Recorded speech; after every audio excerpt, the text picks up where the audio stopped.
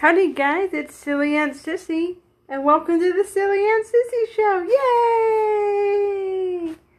We're going to have many adventures with Silly Aunt Sissy today. We're singing songs with our trusty ukulele,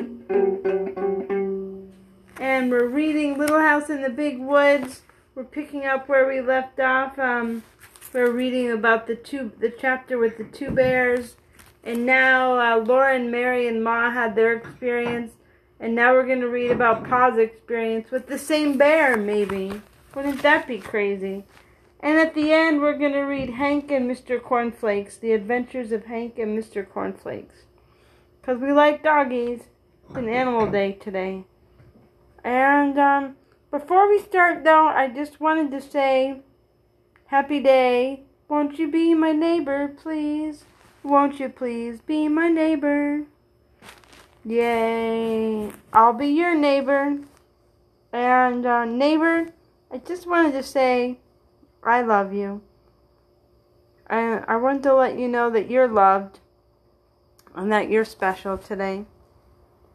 Thanks for listening, as always. But I also wanted to tell you, if you have kids, or nieces or nephews or anything, you should get them involved. There's a Montessori school site. You can go to montessorischool.com to find out about the free program they're offering right now because of the coronavirus. And also Tinkergarten. That's right, Tinkergarten. They're having free meetup and play dates. Just in case you're a big sister or a big brother or even an uncle or aunt, but you're in high school and you're the class of 2020. Just wanted to give a shout out either way to the class of 2020. And John Karowski from The Office on his Good News podcast had a whole, YouTube show, had a whole graduation ceremony. So I think we should give a shout out to the class of 2020 and John Karowski. Alright, Silly Aunt Sissy says, let's read! On that note, we're adventures in the big woods with the two bears and find out what happened to Papa. Or Pa. The story of Pa and the bear in the way. When I went to town yesterday with the furs, I found it hard walking in the soft snow. It took me a long time to get to town, and other men with furs had come in earlier to do their trading. The storekeeper was busy, and I had to wait until he could look at my furs. Then we had to bargain about the price of each one, and then I had to pick up the things I wanted to take and trade. Oh my. So it was nearly sundown before I could start home. I tried to hurry, but the walking was hard and I was tired, so I had not gone far before night came and I was alone in the big woods without my gun. Golly gulp. There was 6 miles to walk, and I came along as fast as I could. The night grew darker and darker, and I wished for my gun. Because I knew that some of the bears had come out of their winter dens. I had seen their tracks when I went to town in the morning. Bears are hungry and cross at this time of year, you know. They have been sleeping in their dens all winter long with nothing to eat, and that makes them very angry. And when they wake up, I did not want to meet one. I hurried along as quick as I could in the dark, but by and by the stars gave a little light. It was still black as pitch where the woods were thick, but in the open places I could see dimly. I could see the snowy road ahead a little way, and I could see the dark woods standing all around me. I was glad when I came into an open place where the stars gave me this faint light. All the time I was watching as well as I could for bears. I was listening for the sounds they make when they go carelessly through the bushes. I then came again into an open place, and there, right in the middle of my road, I saw a big black bear. Oh God, Pa. He was standing up on his hind legs looking at me. Mm-hmm. I could see his eyes shine. I could see his pink snout. I could even see one of the claws in the starlight. My scalp prickled and my hair stood straight up. I stopped in my tracks and stood still. I could barely breathe. The bear did not come. There he stood looking at me. I knew it would do no good to try to go round him. He would follow me into the dark woods where he could see better, and then I could not. So I did not want to fight a winter-starved bear in the dark. Oh, how I wished for my gun! Oh my. What's Pa to do? Well, I had to pass that bear to get home. I thought that if I could scare him, he might get out of the road and let me go by. So I took a deep breath, and suddenly I shouted out with all my might and ran at him waving my arms. He didn't move. I didn't run very far toward him, I tell you. I stopped and looked at him, and he stood looking at me. Then I shouted again. There he stood. I kept on shouting and waving my arms, but he did not budge. Well, it would do no good to run away. There were other bears in the woods. I might meet one any time. I might as well deal with this one as well as another. Besides, I was coming home to Ma and you girls, and I would never get there if I ran away from everything in the big woods that scared me.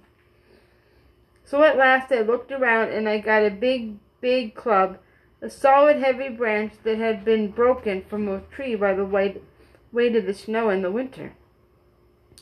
I lifted it up in my hands, and I ran straight at the bear. I swung my club as hard as I could. I brought it down bang on his head, and there he stood still, for he was nothing but a big black burned stump. I had passed it on my way to town that morning. It wasn't a bear at all. I had only thought it was. Oh my goodness. Because I had been thinking all the time about bears and being afraid I had met one. It really wasn't a bear at all, Mary asked. No, Mary, it wasn't a bear at all. There I had been yelling and dancing and waving my arms all by myself in the big woods, trying to scare a stump. Laura said ours was really a bear, but we were not scared because we thought it was Soaky. Pa did not say anything, but he hugged her tighter. Oh, that bear might have eaten my Ma and me all up, Laura said, snuggling closer to him. But Ma walked right up to him and slapped him, and he couldn't do anything at all. Why didn't he do anything? I guess he was just too surprised to do anything, Pa said. I guess he was afraid when the lantern shone in his eyes, and when Ma walked up to him and slapped him, he knew she wasn't afraid. Well, you were brave too, Laura said. Even if it was only a stump. You thought it was a bear. You'd have hit him on the head with a club if it had been a bear, wouldn't you, Pa? Yes, said Pa, I would. You see, I had to. Then Ma said it was bedtime. She helped Laura and Mary undress and button up their red flannel nightgowns. They knelt down by the truddle bed and said their prayers. Now I lay me down to sleep. I pray the Lord my soul to keep. If I should die before I wake, I pray the Lord my soul to keep. Ma kissed them both and tucked the covers in around them, parted their hair and their hands busy with sewing in the lamplight. Her needle made little clicking sounds against her thimble. Then the thread went softly swish through the pretty calico that Pa had traded first for. Laura looked at Pa, who was greasing his boots. His mustache and his hair and his long brown beard were silky in the lamplight, and the colors of his plaid jacket were gay. He whispered cheerfully while he worked, and then he sang, "The birds were singing in the morning, and the merrill and the ivy were in between, and the sun over the hills was a-dawning. 'Twas then that I laid her in the tomb." It was a warm night. The fire had gone, so there was just the coals on the hearth, and Pa did not build it up any more. All around the little house in the big woods there were little sounds of falling snow, and from the eaves that were the drip, drip, drip of the melting icicles. In just a little while the trees would be putting out their baby leaves, all rosy and yellow and pale green, and there would be wild birds and flowers in the woods. Then there would be no more stories by the firelight at night, but all day long Laura and Mary would run and play among the trees, for it would be spring! Yay, spring! And tomorrow we shall read the chapter The Sugar Snow. And to find out about that. Sounds fun, doesn't it? The Sugar Snow. I wonder what that is. I mean, it is Little House in the Big Woods, so that could be their dessert. And I don't think it... So it turns out it wasn't the same bear, was it now?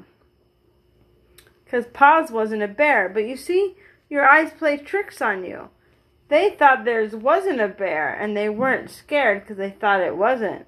And Pa thought it was, and he was scared. But it turned out it wasn't. So you never know. But it's all based on your perception. And that's the moral of today. It's all, anything that happens is what matters to you. They thought it was a bear. You might be scared. And that's how you feel. No one else. So you have to hold strong to your feelings. Okay? Sounds good, huh? What else can we say? Well, I'm glad you were listening today to my story time. If you have any ideas, let me know. If you have anything to say, I'm there for you. And now I'll do a little song. A little Irish jig for all the helpful people in the world. I am a little Irish girl. I like to sing and play. I like to play my ukulele. Alright, and I'm peaceful as a lamb. So good night, good night. Thank you, world, for loving me just the way I am. Oh my goodness, what a beautiful song today. Well, thanks for listening to the Silly Aunt Sissy Show. I'm going to tune out, and we're going to have a great night.